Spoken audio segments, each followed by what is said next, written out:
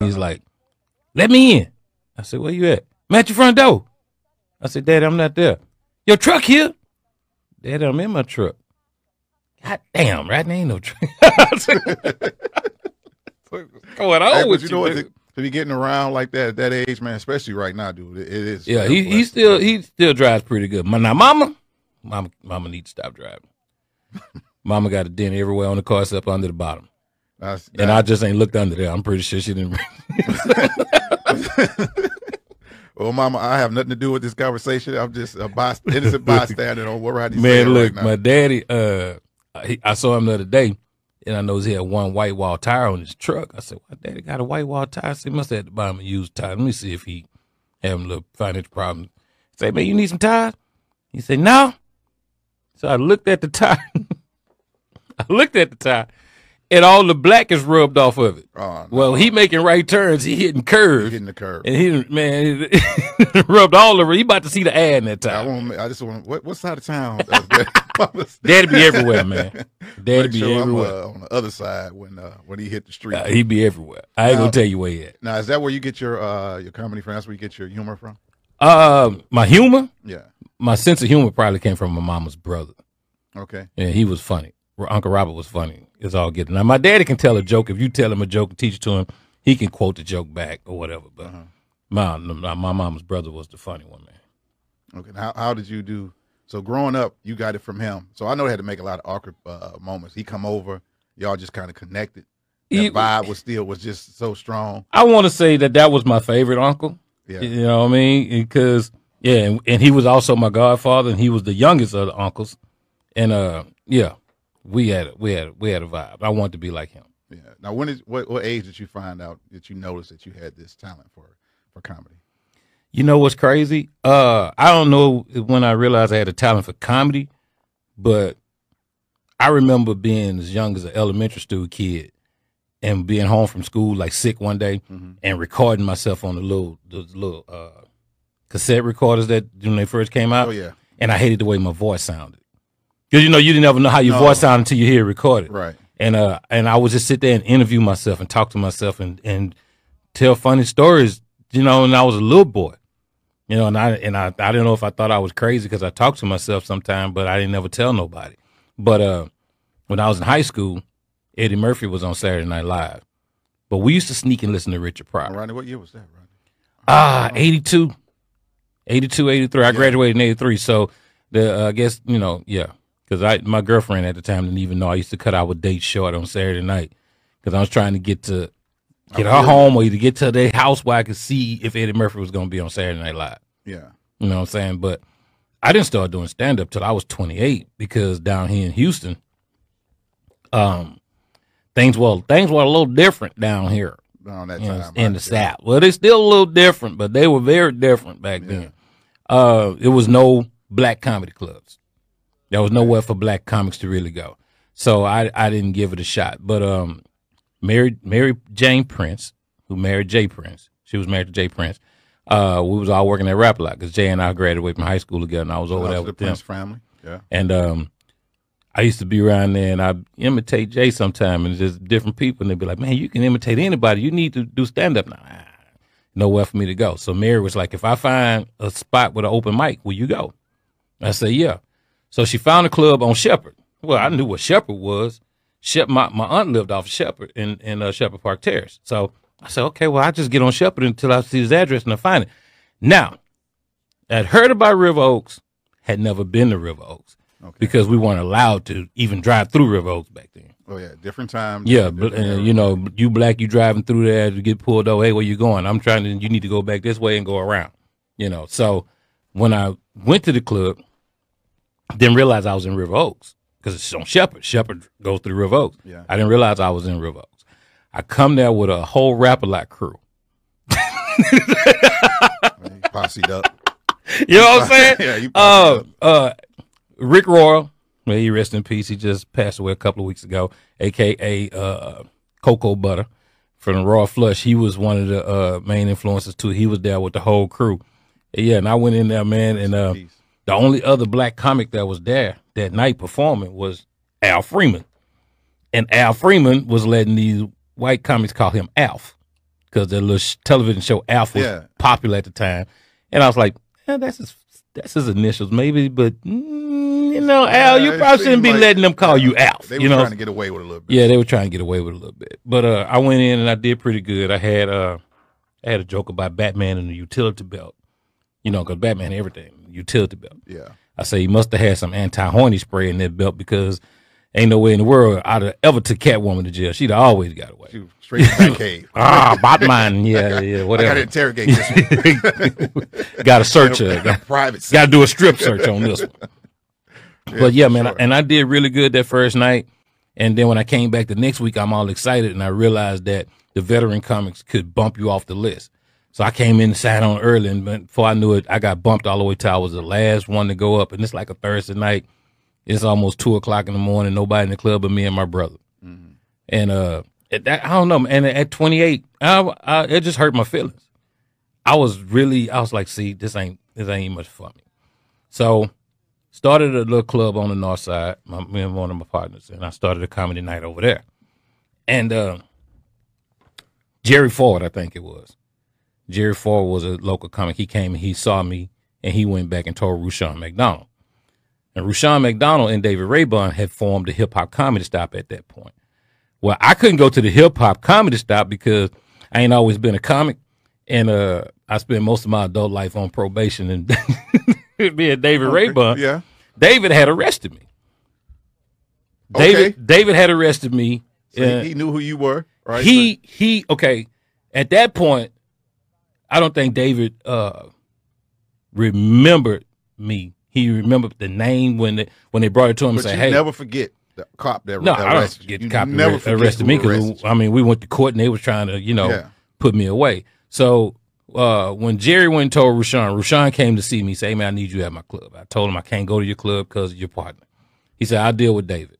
So when he went to David with it, David was like, "I vaguely remember him, man, but that's a bad dude, man." You know what I'm saying? And Rushion was like, "Man, just give him a chance. He's trying to do something different with it." So I came over there, and once again, the first time me and David laid eyes on each other, it was like a scene out of New Jack City with Ice-T and Wesley Snipes standing each other like, nah, something ain't right. Yeah. You know what I'm saying? Something ain't right by the old boy right there. You know what I'm saying? But we went over there, man, and their rule at the time was because they had an amateur night. And this back when Destiny's Child was girls' time. Okay. And they had an amateur night, and it was rough on Thursday. Boo. So the rule was then you had to survive 3 weeks in a row without getting booed before you could perform on the weekend. Not you did 2 weeks and then you got booed and then you did another week. No, you had to go 3 weeks straight without getting booed before you could perform on the weekend. Now, so how many nights a week were you performing if you go through? Just the Thursday night. Thursday I mean, if you perform on the weekend. Before you perform on the weekend. You had to do the amateur night, which was Thursday. Okay. So I went in there and I did the Thursday night, and Rushion called me that Friday morning. "Hey man, what you doing this weekend?" I said, "Nothing." Well, I need you at my club. And so I'm scared now. I'm like, "Well, I thought the rule was you got," because these guys was coming from Def Jam. You know what I'm saying? Mm-hmm. "I thought you had to survive 3 weeks." "No, you ready, man? Come on." So he booked me that weekend. I can't remember who I opened for, but that's when they told me about this audition that was coming up for Showtime at the Apollo. Right? So I go to the audition, and when I get there, everybody's telling me, "Hey man, you knew. Don't worry about it. Just get the experience. You're probably not going to get picked." But I'm like, who y'all talking to? You know what I'm saying? I didn't come for the experience. I came to win. Yeah. And we can curse on you? Oh, yeah. Okay. Yeah, so it's my show. You go ahead. When they get here, they had a list of rules. No shit jokes, no fart jokes. Shit, that was all I had. And at that point, you had to change the whole plan. Yeah, at that point, my whole routine was about waking up, thinking you had to fart, find out you had shit. Now you in the shower. I say, fuck it. I might as well go ahead and save some time, shit, shower, and shave at the same time. Level 10. You know what I'm saying? Yeah. Level 10 already. Right. Yeah, so they my whole routine is gone. I can't do none of this. So I'm there. We finna audition in a few minutes. My routine is out the window. So I improv a whole set about my dad.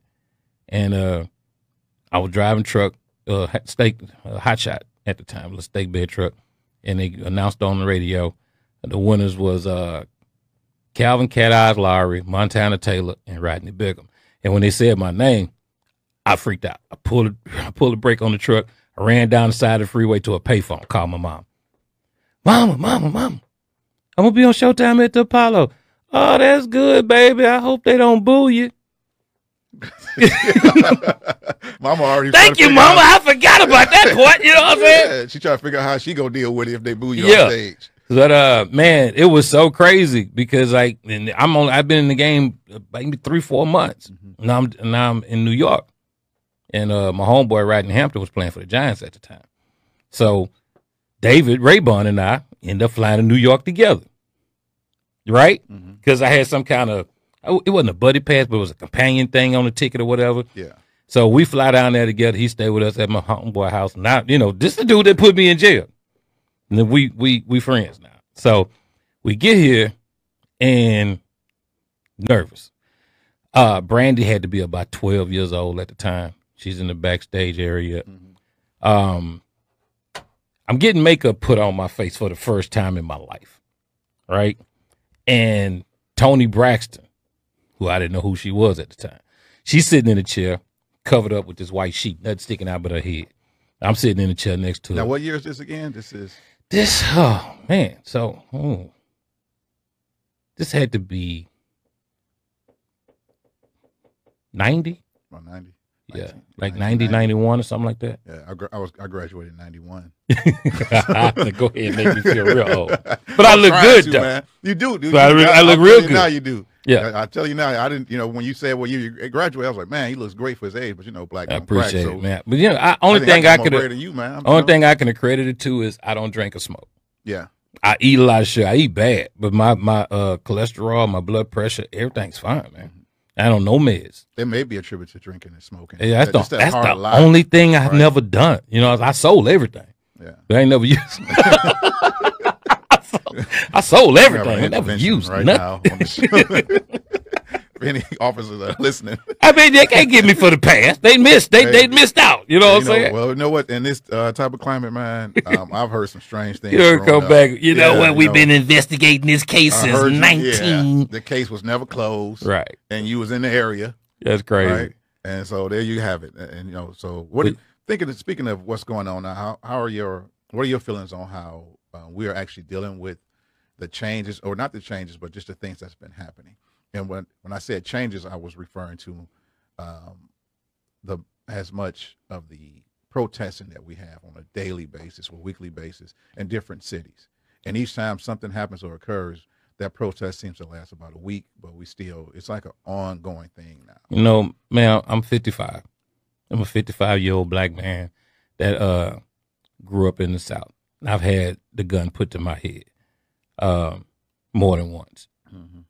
One time, I had the gun put to my head. Me and Jay Prince was together. Well, I had bought a pickup truck, and we were riding down Homestead. I just got this truck. We young kids. I'm like 19 years old. And we get pulled over. And his cousin was driving the truck. I want to say it was Eric Blakely that was driving the truck. I'm on the passenger side, and Jay was in the middle. It was one of them, just single bench seat in the front. Pull us over. Ain't worry about nothing. I know when you just bought the truck, I ain't got no warrants, nothing. So we had just left a Jack in the Box. We eating tacos. And this little skinny cop pulled on the side, walk up on the side on my side, and Jay said something that made me laugh. I don't remember what it was he said, but I spit the taco on the window. Right? When I bust out laughing, taco just hit the window. So I don't know if he thought we was laughing at him, because his tie was almost as wide as his chest. That's how skinny he was. But he left and he came back. He said, get him. It's a hit on that plate. A hit on the plate. He snatched the door open. He pulls me out, throw me up against the bed of the truck. All right. Well, Jay went to get out of the truck. And the guy took the gun and put it to the back of my head. He said, don't move. Tell him don't move. I said, Jay, please don't move, man. You know what I'm saying? I could still feel that gun. Yeah. All right. You know what I'm saying? I could feel that. So I understand where people coming from. We're tired of that, you know what I'm saying? And it was no warrants or nothing. They were saying the truck was stolen. The truck wasn't stolen. All the paperwork right here, you know what I'm saying? So and I try to be careful with how I say stuff because my mouth get me in so much trouble. You're a comedian, I think, comes from territory. But black people get mad at me a lot because I guess I ain't black enough sometimes. Because sometimes I feel like some of the stuff we do can be avoided. Yes. You know what I'm saying? Like the young man that got shot, and I hope I don't step on his family's toes and hurt nobody's feelings. The young man that got shot in the back 7 times the other day, was it wrong? Yes. Yeah. But you got a cop 2 white cops walking behind you with their guns drawn, telling you to stop, and you keep walking. You go to a car, you open the door, you reach in. I would have shot him. I wouldn't have shot him that many times, but I don't know what he's going for. You know what I'm saying? The first shot that the officer that was directly behind him, I'm not justifying it, but we can see why it happened.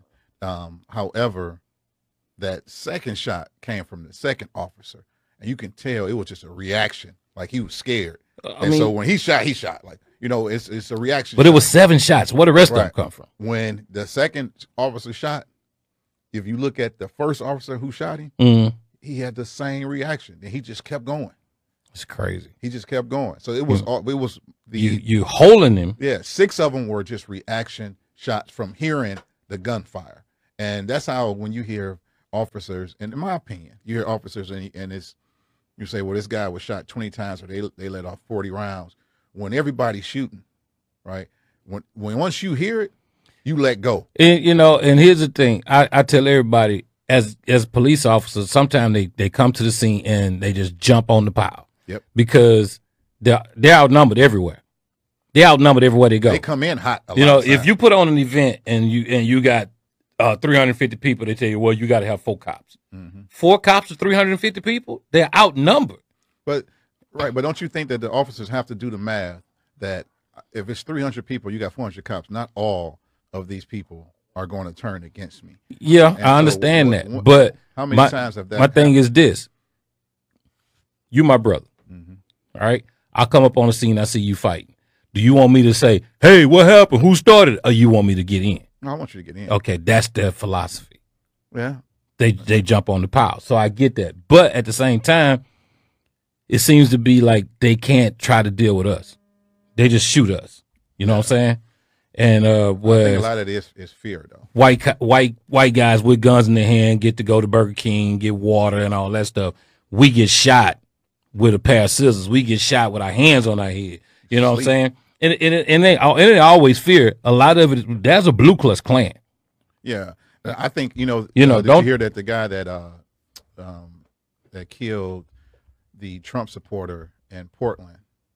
They tried to arrest him last night, and he was killed.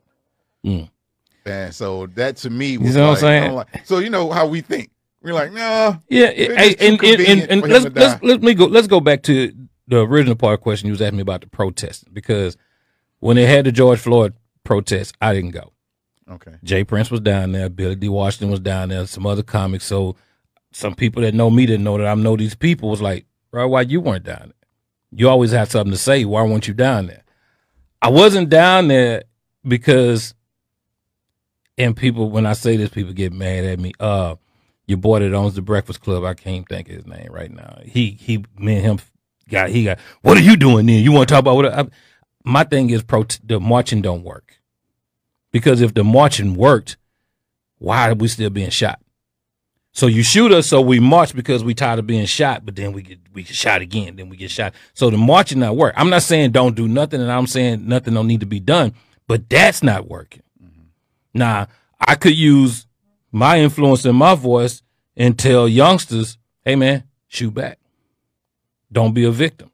Because we went on a little spree around here where they had 4 or 5 people hanging talking about suicide. I don't believe that at all. Yeah, that was all in the span of maybe a month or 2. Yeah. Yeah. So. Right. I don't believe that at all. You're not going to tell me that these guys hung themselves. Those murders. Outside. Period. In public. Yeah. Period. You hear so, we got videotape of the kid over at the high school. Well, where is it? I haven't seen it. They show us videotape of everything else, so they say they got proof that this kid hung himself because it's on videotape. Where is it? That's so things are going to get worse, Well, in any protest, even with when King and all of our civil rights leaders of the past, when they march, obviously they use the violent protest, which it wasn't on our end, right? It was on the other side, but they used that as fuel to galvanize the marching. So he knew you needed both, but he knew that it couldn't come from us. It had to come from the other side. And so it takes a little bit of both to get things done. So I'm not justifying any violence whatsoever. I'm just saying that sometimes when you light something on fire, everybody seems to pay more attention as opposed to when you don't do anything. Well, I could tell you by setting stuff on fire and making people pay attention. I don't want you to get in no trouble. No, this is old. This is long time ago. Long time ago. So I seen you. You were at Salon 180. Yeah. Shout out to Salon 180. With Keisha Hunt. Vickers. Yeah. So I think that was you all have that's a comedy show that's running, a comedy special. Yeah, she doing her little shows on Sunday nights over there. They're doing their best to practice social distancing. You know, I've seen the videos; it's pretty clean. Yeah, it is, man. But you know, just like last night, I went over. Leroy the Third has a spot over on Main Street, and I went over there to take a friend of mine, my fan Madeline. She bought this massage gun, and I had went and picked it up for her, and I was taking it to her. We don't need to get into all your this is a medical device, bro. Right. Now you know whatever you use it for, that's so you. But anyway, I was over there, and some of the comics was out. I hadn't seen them in a while, so I'm gonna sit and talk. Right? Everybody want to hug me. That's natural reaction. I get it. Right. Plus, you're a comedian, so that means you bring that energy that everybody wants to kind of draw from. So instead of being rude, now I gotta go home because I'm 55. I don't want to be sick. Yeah. You know what I'm saying? Yeah. I get it. You miss me. I ain't seen you, bro. But I call everybody. Yeah. I'm texting them all. Hey man, I'm just checking on you, man. There's something about the human touch, though. I get it. I get it. My mama is. Come hug me. Mama, you're 81 years old, baby. You say I don't want to get you sick. I drive Uber. You know what I'm saying? So I'm got people in the car with me all the time. I know I've been exposed to it. My son, he got a new baby. My little grandson, Jordan, ought to be about 3 weeks now. I went to see him a couple of days ago for the first time, sitting there holding the baby. My son walks by and take the mask off my face. What you doing, man? Man, I don't want my baby looking at you like some kind of monster. You in my house acting like you scared of a virus. Dude. How old is the baby? He's about 2 or 3 weeks. Well, he don't know what you are anyway. You know what I mean? Come on, man. But but we got to take this stuff serious. Yeah. We have to make sure we are guard against getting sick. Even though they talk about a vaccine coming, which I think even them mentioning, I won't be taking it. Are you not going to take it? I don't take the flu shot. I'm anti-medicine. Yeah. All medicine or just? If you see me taking some medicine, bro, I'm really, really feeling bad. You know what I'm saying? If I got a cold, I'm gonna just let it run its course. But unless I cough up blood, okay, now I might need to go. Now, see, I take medicine, but I've never taken the flu shot because it just baffled me that you're gonna give me the flu. The flu, yeah, right. And well, you know what? Let me go here. You had a event that someone changed your life, right? Mm-hmm. You were in an accident. Yeah, yeah. Tell me about that. Oh, you talking about the truck? Yeah, yeah. Oh, I thought you were talking about Mark Henry. Okay, I didn't hear that one. I know about the truck. I know about. You know what Mark Henry is, right? No, I'm from Detroit, so you got to school me on. Now, Mark Henry was a Olympic powerlifter and a professional wrestler with the WWE for years. Yeah, we had a little dance. Oh, you ain't say wrestling was fake or something? No, as a matter of fact, dude, I didn't even know it was him for years. Mm-hmm. Okay, I'm in Austin. Not supposed to be in Austin because, like I said, I spent most of my adult life on probation. But I had got a permit to do a show in Dallas that Saturday. Well, my probation officer was gone home, and these people called me because I'm like the replacement killer in the comedy game. Okay. When somebody don't show up or they can't make it, call Rodney. We know Rodney. He funny. He can come. So I get called the last minute. Hey man, can you come down here and do this? Somebody. I said, you know what? Go pick up that little $400. Get out of Austin. Going down, $35 to Dallas. I'm good. Wrong. Okay. I go here. It is me, Leslie Jones, the black girl from Ghostbusters. Okay. We're there. And the guy that's supposed to be hosting the show, I can never think of his name. I want to say it was John Lasseter, but I'm not sure. Anyway, he was running late. So Leslie and I was outside on 6th Street. We're trying to get people to come in the club, build up a crowd. So finally, they say, look, man, he's at the hotel. Why don't you go ahead and host the show?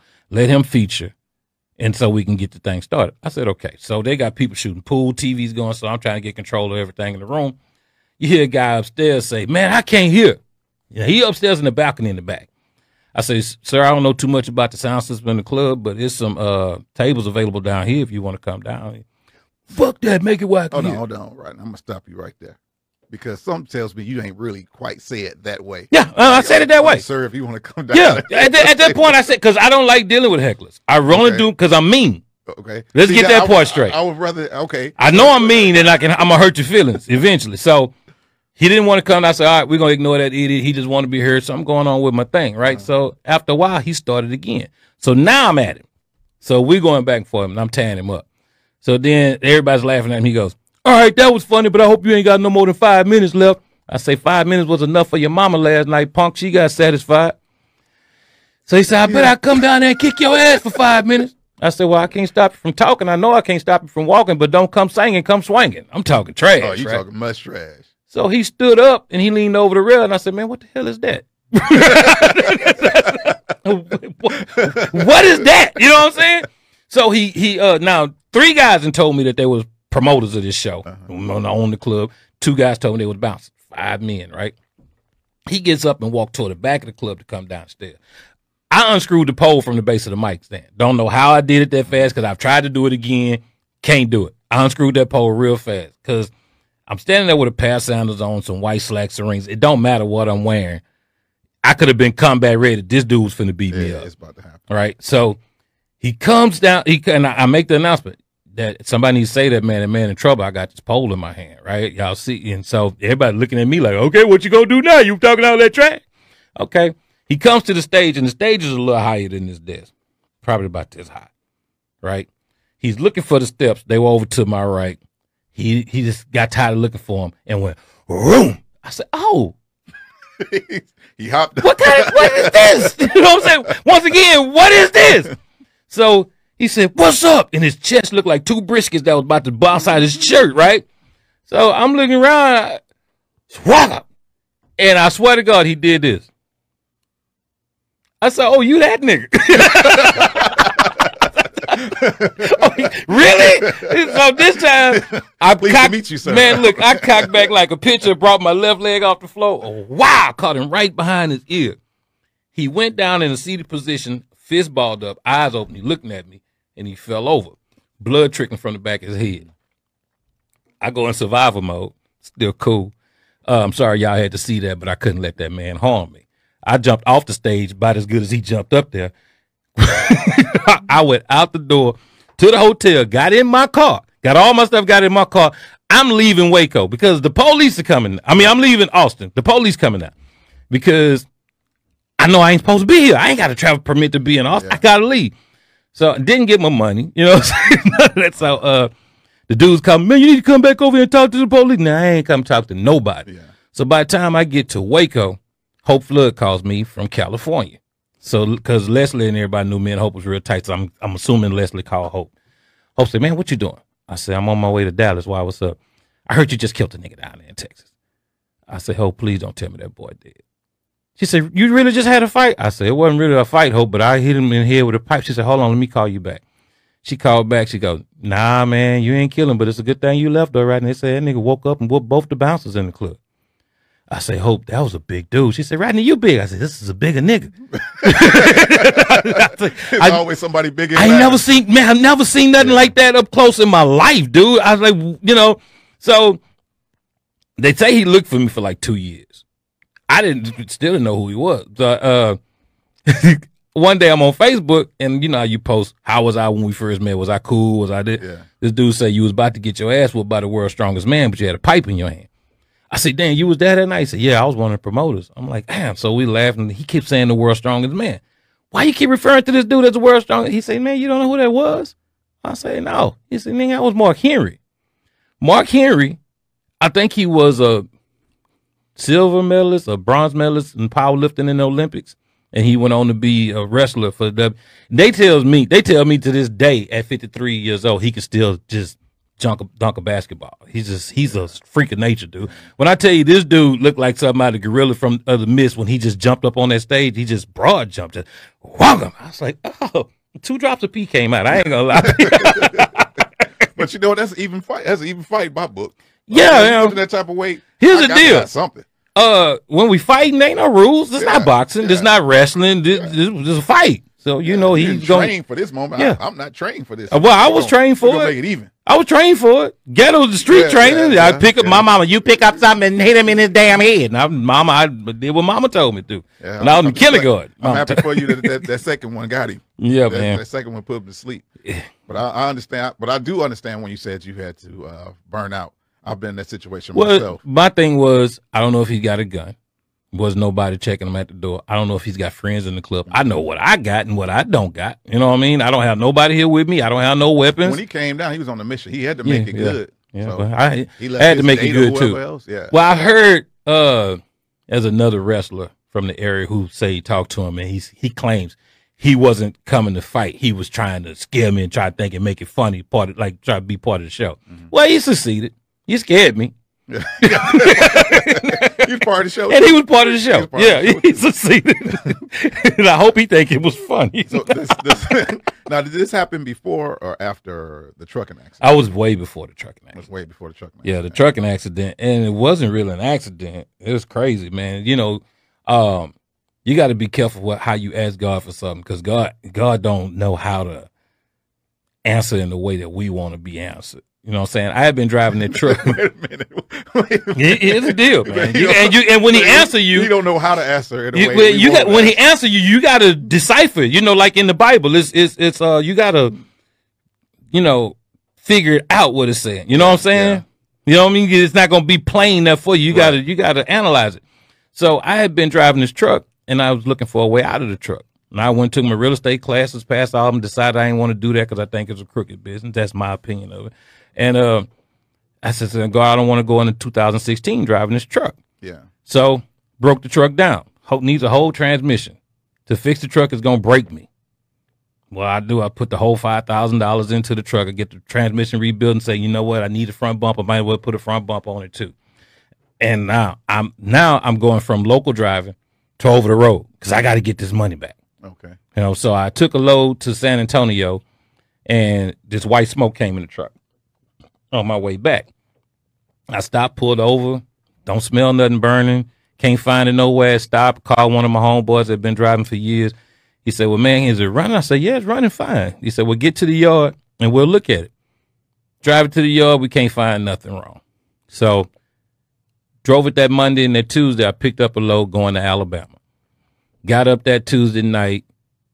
In the middle of the night, I'm going to head to Alabama to be there for Wednesday morning. I think it was Wednesday or Thursday. I can't remember. Anyway, I get to Alabama, and I had been on the phone with a friend of mine. We went to high school together, which says she and I started working out together. We weren't dating or nothing at the time. And she was just keeping me company on the phone because I wasn't used to driving all night like that. So get to Alabama. I'm at my exit. She said, "Earl, I got to go get ready for work." I said, "Okay. You go get ready for work. I'm going to go make this delivery because I'm making my exit. By the time you get out of the shower and get dressed and go on your way to work, I can talk to you on the way back for a little while. Then I'm going to take me a nap so I can get back home." Violating all the trucking hours. We ain't worried about it. But anyway, she said, "Okay, hang the phone up. Here comes this mysterious smoke again." All right. But like Kobe, I ain't stopping. I got you. I'm too close now. I don't know what the smoke is, but I ain't seen it before, so I'm cracking the windows. But now this smoke is getting intense. It's odorless. It's an odorless smell. So I make my exit off the freeway, and I make up my mind I'm not going to drive it back to Houston. Greg is another driver that's behind me by 5 hours. I'm going to catch a ride back with him. Didn't really want to ride with Greg because Greg was your typical truck driver. He stank. You know what I'm saying? But I'm going to ride back with Greg, right? So Greg using that spray shower stuff. Yeah, he ain't doing that, man. He a grown man with the sagging pants and the underwear. He'd be like, "Man, you net them Calvin Kleins on 5 days, man." You know what I'm saying? Anyway, when I made the exit, there was a little tray in the center of the truck that slid out, and there was a ball of fire inside the truck with me. So I said, "Oh shoot, it's actually on fire." So I pull over on the side of the exit ramp to get my fire extinguisher. Yeah. Okay. So when I reached to get the fire extinguisher, I'm thinking to myself, get the phone in case the truck burn up because you got to have your phone. I reached to get the fire extinguisher, I look in the mirror, I see the trailer behind me rolling over. I said, okay, what's making it roll over now? You know what I'm saying? So I undo the seatbelt. I'm trying to get out. And I said, Lord, don't let me die like my brother, because my brother died in an overturned truck. Okay. And I knew my mama wouldn't be able to deal with losing both her sons the exact same way. And as soon as I said that, truck went, pow, slammed over. So I wake up and I'm floating. And this is in Alabama. This is election year when Donald Trump was doing all his races, throw him out. Yeah. I wake up and I see 4 white boys running across the field with me in Alabama. I don't know if I'm being rescued or kidnapped. We're not going to let them burn. We got something better. I said, hold up. I was like, let me go. So they put me down and realized there's nothing broke. I'm standing up, right? So first thing I asked for was, where's my phone? Where's my phone? Yeah, because, you know, black men, we got to know where their phone is. That phone can't get in everybody's hands. Put a little note on it. My son already know, if you find me shot, shoot the phone with the same gun. I am the same way. Kill that phone. I'm the same way. I'm divorced. I still want my son. Hey, you know what I'm saying? The phone belongs to him. Yeah. Then burn it once you get it. One of my best friends, he went to jail, and I went to his wife's house, and I was like, you know, I need them keys there and his phone. You need his phone? Yeah, I need his phone. What you need his phone? I got to have the phone. Just give me the phone. I would go through. Yeah, good thing I took this phone. That's the second part why we hold. Yeah. All right. You've been holding out. You know what I'm saying? You ain't tell me. Oh yeah. Hold up. Wait a minute. Is that my girl? No, I'll just play. So yeah, man, they take me to the hospital. This ear was torn off. This eye was closed. Broke a couple of teeth. Say I got a lacerated liver. They got to do surgery in the morning. I said, Lord, don't let these people cut me open way down here in Alabama. I ain't got no insurance. Mama can't get all the way down here. She going to be worried, you know. So I'm laying there doing my thing. I ain't got no phone, can't call nobody. And finally I get in touch with my sister through an ex-girlfriend, because that's the only phone number I could think of that knew my kids' numbers, right? So without calling my mom and dad, I didn't want to call them. So, like I say, man, you got to listen to how God worked, because I said, God, I don't want to go into 2016 driving this truck. He broke it down. I fixed it. Mm-hmm. He set it on fire. I'm trying to put it out. Yeah. The only thing that burned up on that scene was the truck. That load didn't get any smoke damage. Mm-hmm. I didn't get one burn. The truck burned to a pile of, you can't fix it now. There ain't nothing left. You know what I'm saying? If I show you that pile, you'd be like, where's the truck? Well, there's a truck tire, so that must, yeah, and there's a load in it, but no truck. Burned up. So I'm in the hospital, man, and they say they got to do surgery on me or whatever. So I finally get in touch with my sister. I say, do me a favor. Go on Facebook, find Rose Sharp. She's a classmate of mine. I was on the phone with her. She was waiting on me to call her back. Find Rose and tell her what happened so she won't be worried. I know she calling that phone. She said, okay. So I'm laying in ICU, and I see all these men with their wives and girlfriends or whatever taking care of them. And I'm sitting there and I said these exact words. Lord, I've been a hoe all my life, and I'm probably going to die by myself, but not today. I need somebody to take care of me. Mm-hmm. Right? So the doctor comes in the next morning, get ready for surgery, take me to surgery. Say, you know what? Let's put him back in the tube one more time, because I don't really see no blood in his urine, because they'll put the catheter in me and everything, get me ready. Man, look like your liver healed overnight. Lord, don't let me die like my brother. Lord, don't let him cut me open. Right? So I get in touch with my sister again. Tell them good news. I ain't going to do surgery. I'm healed up and everything. I say, well, you ever get in touch with Rose? Rose on the airplane. Where Rose going? To Mobile, Alabama. I say, what? Yeah. She coming. Lord, don't let me die. Lord, don't let him cut me open. Lord, send me somebody. Rose stepped around that corner. I said, man, what you doing here? She said, I don't know. I said, what you mean you don't know? She said, I was getting ready for bed last night. I look in the mirror, and I just heard some voice say, go take care of Rodney. So I got on the airplane this morning. Yeah. So, but now, you know, we dated for a while, and she's still a really, really good friend of mine. And we broke up for, that's personal. But anyway, yeah, man. You know, the three things I asked God for. Everybody want to know why y'all broke up, Roddy, but go ahead. I mean, everybody want to know. Yeah, everybody want to know. Everybody want to know, but I ain't. Well, you made it so You know, it was TV moment right there where she showed up in the hospital room. You laying in the bed, you turn over, you thinking you by yourself. You hear the other family talking. Beautiful person, man. Probably one of the sweetest women that ever been in my life. Yeah, you know what I'm saying. And if I hadn't have broke up with her when I did, we probably would end up hating each other. Yeah. But now we still friends. This way, we're still friends. And the crazy part is, a few months ago, maybe 2 or 3 months ago, we had a storm come through here, and when I was sleeping light because I'm waiting on this storm because my house flooded during Harvey because I don't want to wake up with water in the house, so I'm trying to sleep light. And I said, well, you know what? It didn't rain. So when I look at the TV and see where the storm went, I said, well, that's in my son's area and Rose area, so let me call him. I called my son. Sure enough, he had just drove his car in the water. Man, I just flooded my car. I said, where you at, son? I'm at home. I said, you safe? Good. All right, when the sun come up, I come see you. Calling Rose. Straight to voicemail. It is 4-something in the morning. Maybe she got a phone off. Steady calling. I finally hear from her about 2, 3 o'clock that afternoon. She called me. She texted me from a strange number. This is my temporary number. I'll call you later and let you know what's going on. I said, good, because I was about to come do a well check at your house and come knock on your door. I don't like going to people's house unannounced. Yeah. But I was about to go knock on the door. She said, wow, you thought something had happened to me? I said, yeah. You know, because we don't go like that without talking to each other. If I text or call or whatever, she's going to call back and vice versa. Talked to her the next day. She said, you really thought something happened? I said, yeah. You know, she said, wow. I said, what? She said, lightning struck the tree right outside my townhouse and burnt it to the ground. Me and my daughter got out with nothing but the clothes on our back. She lost everything. So we both escaped fire with our lives barely. You know what I'm saying? So I'm just like, that's crazy, man. Crazy, crazy. Now, do you think that this getting off on a different subject, and you know, I won't even touch it. No, go to it. Whatever. Do you think that God is telling you or pushing you in that direction and saying, hey, this is what you need? I'm giving you what you need. I took away what you didn't need, and I'm giving you what you need, but you just have to hear it because just like you said earlier, sometimes, well, in your words, God don't know. When we you know, because like you know, instead of just saying, "Hey, Rod, I'm trying to burn this truck up," he knocked me out, man. Gave me a black eye, knocked some teeth out of my mouth, gave me a concussion. Well, you know what? You were supposed to get that on the stage. I got a concussion, everything. I'm like, look at Jesus. You could have said, "Hey, man, look, I'm trying to burn this truck up." You were supposed to get it on the stage, Roddy, but you didn't get that. You got eyes. Nah, you know, he was supposed to get his lesson that night. See, that's all it was. That was a David and Goliath moment. Well, see, he was being a bully, and he had to get checked.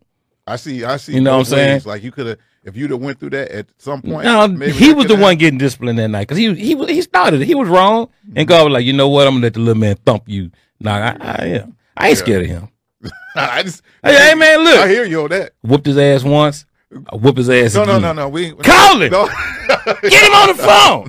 I don't want to be. Tell him where we at. On the parts of this, I am. Tell him what. Oh my God. Do I have my gun?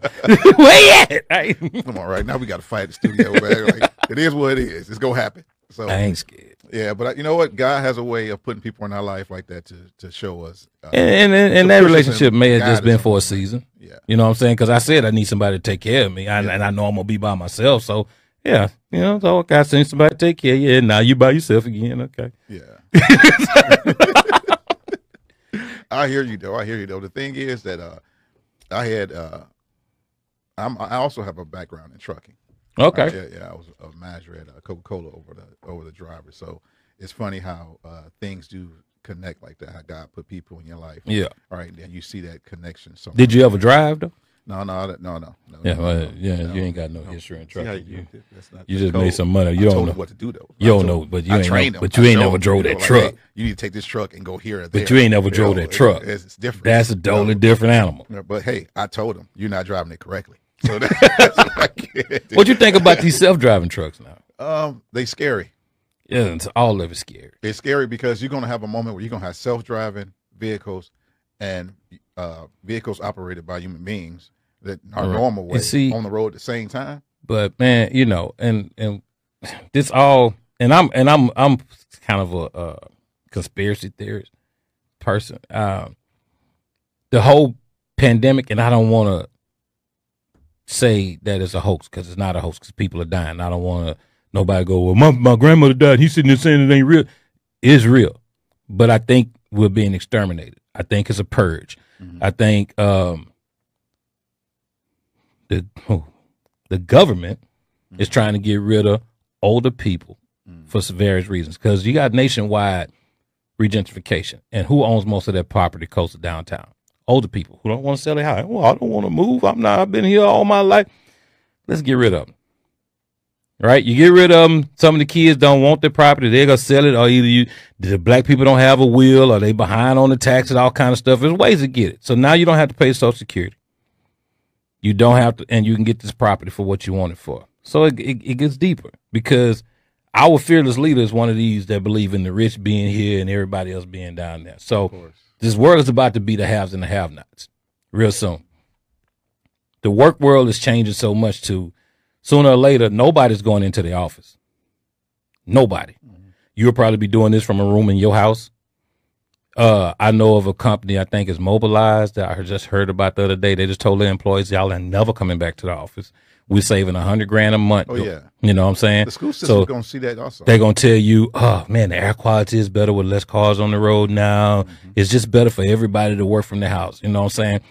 And we've been George Jetson. The Jetsons basically always fired George over the TV. George, son! You know, so that, and now everybody doing Zoom calls and meetings at their offices and everything. Which and I hate. But we're going to this cashless America, cashless society. You know what I'm saying? So, and the way they're telling us why they want us to use the cards. Well, we have a shortage of change. What happened? The quarters caught the cold too? Yeah, I mean, what happened to the change? Well, okay, so with the change, and I'll give you, some things don't add up, and I'm one of those conspiracy believers myself. Right.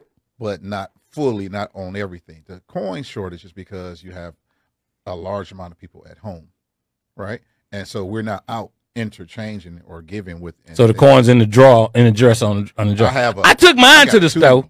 I have a give them to me. I'll take them. I'm gonna keep them, because I was at one of the restaurants, and they asked me, did I want to donate my change because of the change shortage? And I said, no. Oh, I got enough money. Give me my change. You know what I told the guys? I tell you what, I give you this penny if you give me two back. That's how we do it. So I mean, if it don't, back, you act like my change ain't much. Well, you give it to me then. Yeah. You know what I'm saying? Like I'm in a drive-through, and the lady said it's 6:05. I'm gonna have to round it up. Round it up to what? You know what I'm saying? They're not gonna round it down. No. So for a nickel, you gonna take 95 cents from me? No, I'll tell you what. I go on a diet. Take just I ain't even going on that. Give me my money back. Yeah. I don't even want your food. Now, what do you think about? So, do you think all this is tied into? Like, I believe it's all tied into. Well, I won't say I believe, but I am on somewhat of the bandwagon. This is all tied into Mars. You see that Jeff Bezos. Hey, man, let me show you something. There's a movie that Disney put out some years back called Wall-E. It's a cartoon movie about a robot that's left on Earth because there was some kind of pandemic, right? And all the people left Earth to go live in outer space in this little makeshift bubble. And you see everybody getting fat because everybody talking about they gaining weight during the pandemic. They riding around on little hovers, and they looking at screens like the iPads and stuff like that, right? There was some kind of major company that took over Earth. His name was on everything, sort of like Amazon and Walmart. It was on the trains, on the bus, and everything. And this little robot was around here looking for vegetation, see if anything was growing. So if people could come back to the Earth. So I wouldn't be surprised if they're not prepared to take certain people and leave. He just was saying. He who? Say his name. Say his name. Say his name. Elon Musk was saying how he's going to, those who are going to Mars, to the volunteers that he has going to Mars, that they will likely die on the planet because they'll be the first pioneers. But what I heard, this is what I was told. So you have 5 situations, and this scientist said if you can disprove any of the 5, he'll recount his story. And one of the guys was supposedly in hiding, or they don't know where he's at. So you have Bill Gates and his foundation that is over vaccines and the medical. You have Elon Musk and SpaceX that's over travel. You have Jeff Bezos that's over infrastructure that he's building on Mars. You have Space Force, which is an actual thing, right? It's because it's a policing force. They need that. They got to keep the niggas in line. They need that in space. You got to have someone. I ain't going. People. I ain't going. Right. Then you also have what they were saying was the way they get the children prepared is through them becoming You know, you got kids who are pescatarians and vegetarians. They only eat, and then you got the impossible and pansexuals. So they everything. Yeah, so they not they're eating astronaut food right now. Niecy Nash. You know what? That shocked me, dude. What was up with? How did that just? I didn't see that coming. Well, the show Claws. When I first started watching Claws, you know, I was like, I don't like the show. You know what I mean? I was like, Niecy, why you on this show? Did she get down like that in the show? Everybody did. The whole show was just wild. You know what I'm saying? I ain't watched too many episodes of it because I stopped watching Empire. Because, and don't get me wrong, people. I don't hate you if you gay. If you gay, you doing your thing. I just don't support that lifestyle. Well, I just was shocked that I don't protest it because everything you protest, you promote. So, but yeah, I'm not shocked. Yeah, it just threw me. I didn't see it coming. I wasn't expecting it, but I wasn't shocked by it. I said, I didn't see it coming like we friends or something. Like I know her. Yeah. But seriously, she was gotten a divorce from a guy. You know, she was married to a man, and then she got a divorce, and then she wound up marrying a woman that act like a man. She's a stud. Yeah. So you know what? That's also a question I've always wanted to ask. Like, but you marry someone that acts like a man. It's popular. What is it? It's a popular thing right now. The gays are being rewarded for basically being gay. Magic Johnson's son, we didn't know who that boy was till he said he was gay. All of a sudden, he's a star. RuPaul had been out there for years. Now, all of a sudden, he's a star. You know what I'm saying? Well, RuPaul been sort of but he wasn't like he is now. A D-list. You know what I'm saying? But you know. For a long time. And I'm going to catch hell for this anyway. Do what you got to do, dude. The gays have more respect than God right now. I wouldn't say that. You can have gay clubs in school. The boys can run for the queen and everything else, but you can't say God in school. You can't say Christmas. I'll put it like this. This is how I look at it, and this is true. No one could ever. They'll be outside marching in a minute. No one could. You got Rodney Big. No one could ever have more respect or outpace God, because He's going to show up every time, at any time. Well, you know, places. The devil's people working harder than God's people. But everything that's done is done for His glory, though. And the devil, no matter what he does, has to get what? Permission to do whatever he wants to do. So God not knows, all kids ask for permission from well, God already know what you're going to do before you do it. So it is what it is. Yeah, you know what some of your kids going to do before they do it, but they still do it. That's not permission. That's asking permission from me. Yeah. God is a different story. I mean, you got your heavenly father, you got your earthly father, you got rankings. You know what I'm saying? Yeah. So it's still with her. I was shocked. I was shocked how that I'm not shocked at none of it. You think the girl took advantage of her? Caught her at a bad moment? I mean, curiosity licked the cat. As simple as that. Yeah. And the cat licked it back. Yeah, apparently. I mean, you know, hey man, look. When I was a young single male out there in the world, I've had some women friends that I've done some things with, and one of them was married, and she decided she wanted to be with me and this other girl. And man, next thing we know, she was just with girls after that. Mm-hmm. You know what I'm saying? Took her kids, left her husband. We was like, that wasn't supposed to happen. That was fun last night. That wasn't, you know, but yeah. Rodney. So you caused that? No, the girl caused it because she just. As a matter of fact, I might have been the one turned over. After the last night with me, she ain't want me in no more. I don't know. So do you know? Speaking of that, of women's lib in a different tone, or tense. Do you think that all of this is coming from the fact that women want to see themselves as equals, more so in everything that we do? I've talked with so many different people, men and women gay, right? Because I'm curious. I don't want people thinking, well, you hate them or no. I just want to know where your head is, because there's too many different levels to this gay thing for me, right? So you're a man that's dressed like a woman, and if I call you a transvestite, I'm not transvestite, I'm a cross-dresser. Well, I'm not Donald Trump. I'm not finna walk up and grab you by the seat. So, so some of them want to be cross-dressers, some want to be transvestites. Then you got the pansexuals. You heard? I don't know what that is, dude. I had a young lady telling me that she was talking about this relationship, and the way she was talking, I can tell it was with another girl. So I asked her, and she was like, well, I've dated guys before. I say, so you bisexual? She say, no, bisexual is gay. I'm pansexual. I said, what's that? She said, I don't see sex. It's like, I don't see you as a man. I said, yeah, you do. Yeah, you see me as a man, because that's all you see. You as? She just see people, she said. So that's what So so then I was they just talking. making up stuff now. Yeah, just making up stuff. Like, and I was talking to this one white guy, and he was like, "Yeah, you're right, and there's a bunch of levels to this because I'm gay and I've never had anal sex." I'm like, "What?" I say, "Nah, dude, you still you still pledging. You ain't been jumped in yet. Where you at? Where are you hanging at? You have these. I say you just pledging gay. You ain't quite crossed over yet." And I look at the Dwayne Wade situation with his son. And man, 3 years old. You telling me this kid knew what he was? He had the mental capacity to make that kind of decision. Obviously, we wasn't there in the house with him and his son. Man, but listen, we do know. We see kids when little boys do things. We correct them on the spot. We correct them. You got them. If you don't edge your grass, it'll grow in the street. So everything has to be raised. Kids are like sponges. If I take a black baby and drop him off in China, he gonna be eating with sticks. Mm-hmm. You see what I'm saying? So the product, case in point, one of my sons, he was a baby. He had his little training pants on. He learned how to go to the bathroom. My wife and I sitting down folding clothes, and she tell him, "Here, go put your panties in your room." And he said, "Okay." I said, "Hold up, come back here. Come back here." She said, "What?" I said, "My nigga don't want no panties. You wear drawers." You saw my face. Like, she go, I just made my. I said, "Yeah, you made a mistake, but you teaching him. He a baby. He don't know. He go outside and say he got his panties on. Them other little boys finna roast him, and he ain't gonna never come back from that."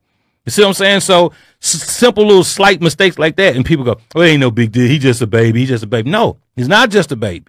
He's a young man. Mm-hmm. He's 2-3 years old or whatever. But you gotta teach him how to be a man. Now, if he comes up and that's what he want to be after a while, he's made that decision. Now, I talked to some people who, well, my uncle molested me. Well, what made you gravitate to that lifestyle of abuse? They don't know. You know what I'm saying? Some women, I was beat by my husband, so okay, so you know what I'm saying? A lot of them had a different reasons for it. Mm-hmm. Then you got these women, well, I got 3 kids, my husband broke up with me, no man don't want to marry me, but Susie the truck driver say she'll take care of us. So they call her daddy. You know what I'm saying? You got the lazy ones. Then you got the ones that just trend. It's just something to do.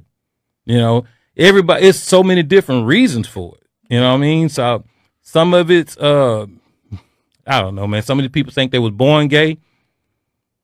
Some people say they were molested and abused, and that would turn them gay. Now, then you have the social misfits.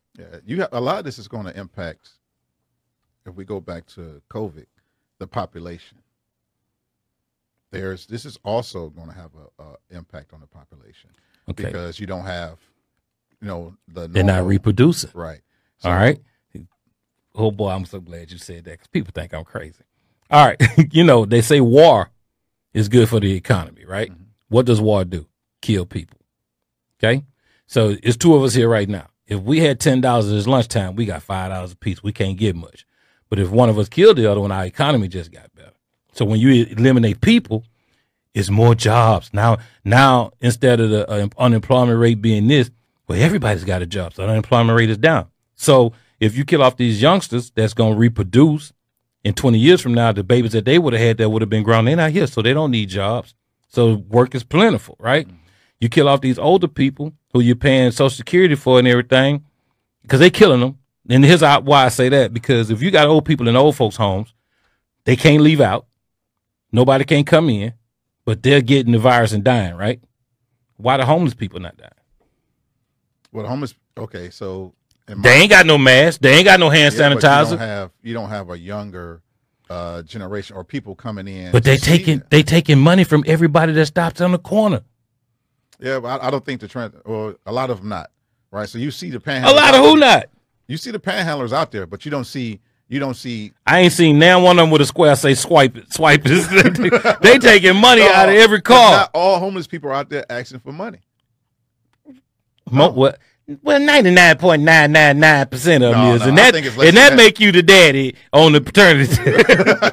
I think Murray, that's guilty. You're guilty as you are the father. That's all. I don't think all of them are. I don't think all of them are taking money. And I also think that and then you giving change also, right? Right. So I don't. The same thing they don't want at the fast food places.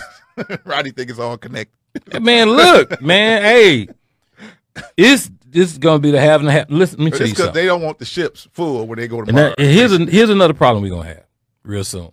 When the checks stop being given out, And they say the pandemic They is did, over. right? They stopped the checks. When the pandemic is over, now you can be evicted, your lights can be cut off, and all this. And everybody got to come up with this money because people letting stuff pile up. Yes.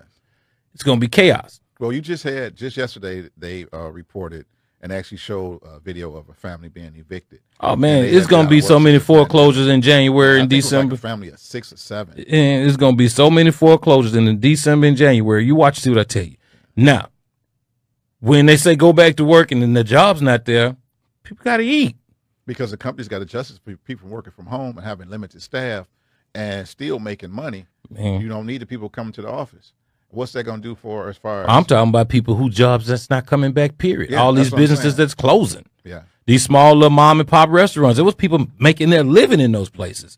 Little car washes and mechanic shops, all that stuff. Those places that closed down.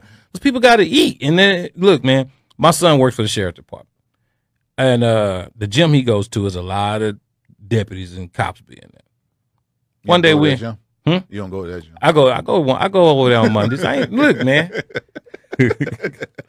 I'm my background is my background. I'm thuggish, but I ain't no gangster no more.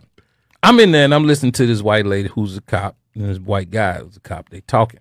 This back when we was looking for hand sanitizer and toilet paper, right? Hot commodities. Everybody scrambling for hand sanitizer and toilet paper, and they were laughing about that.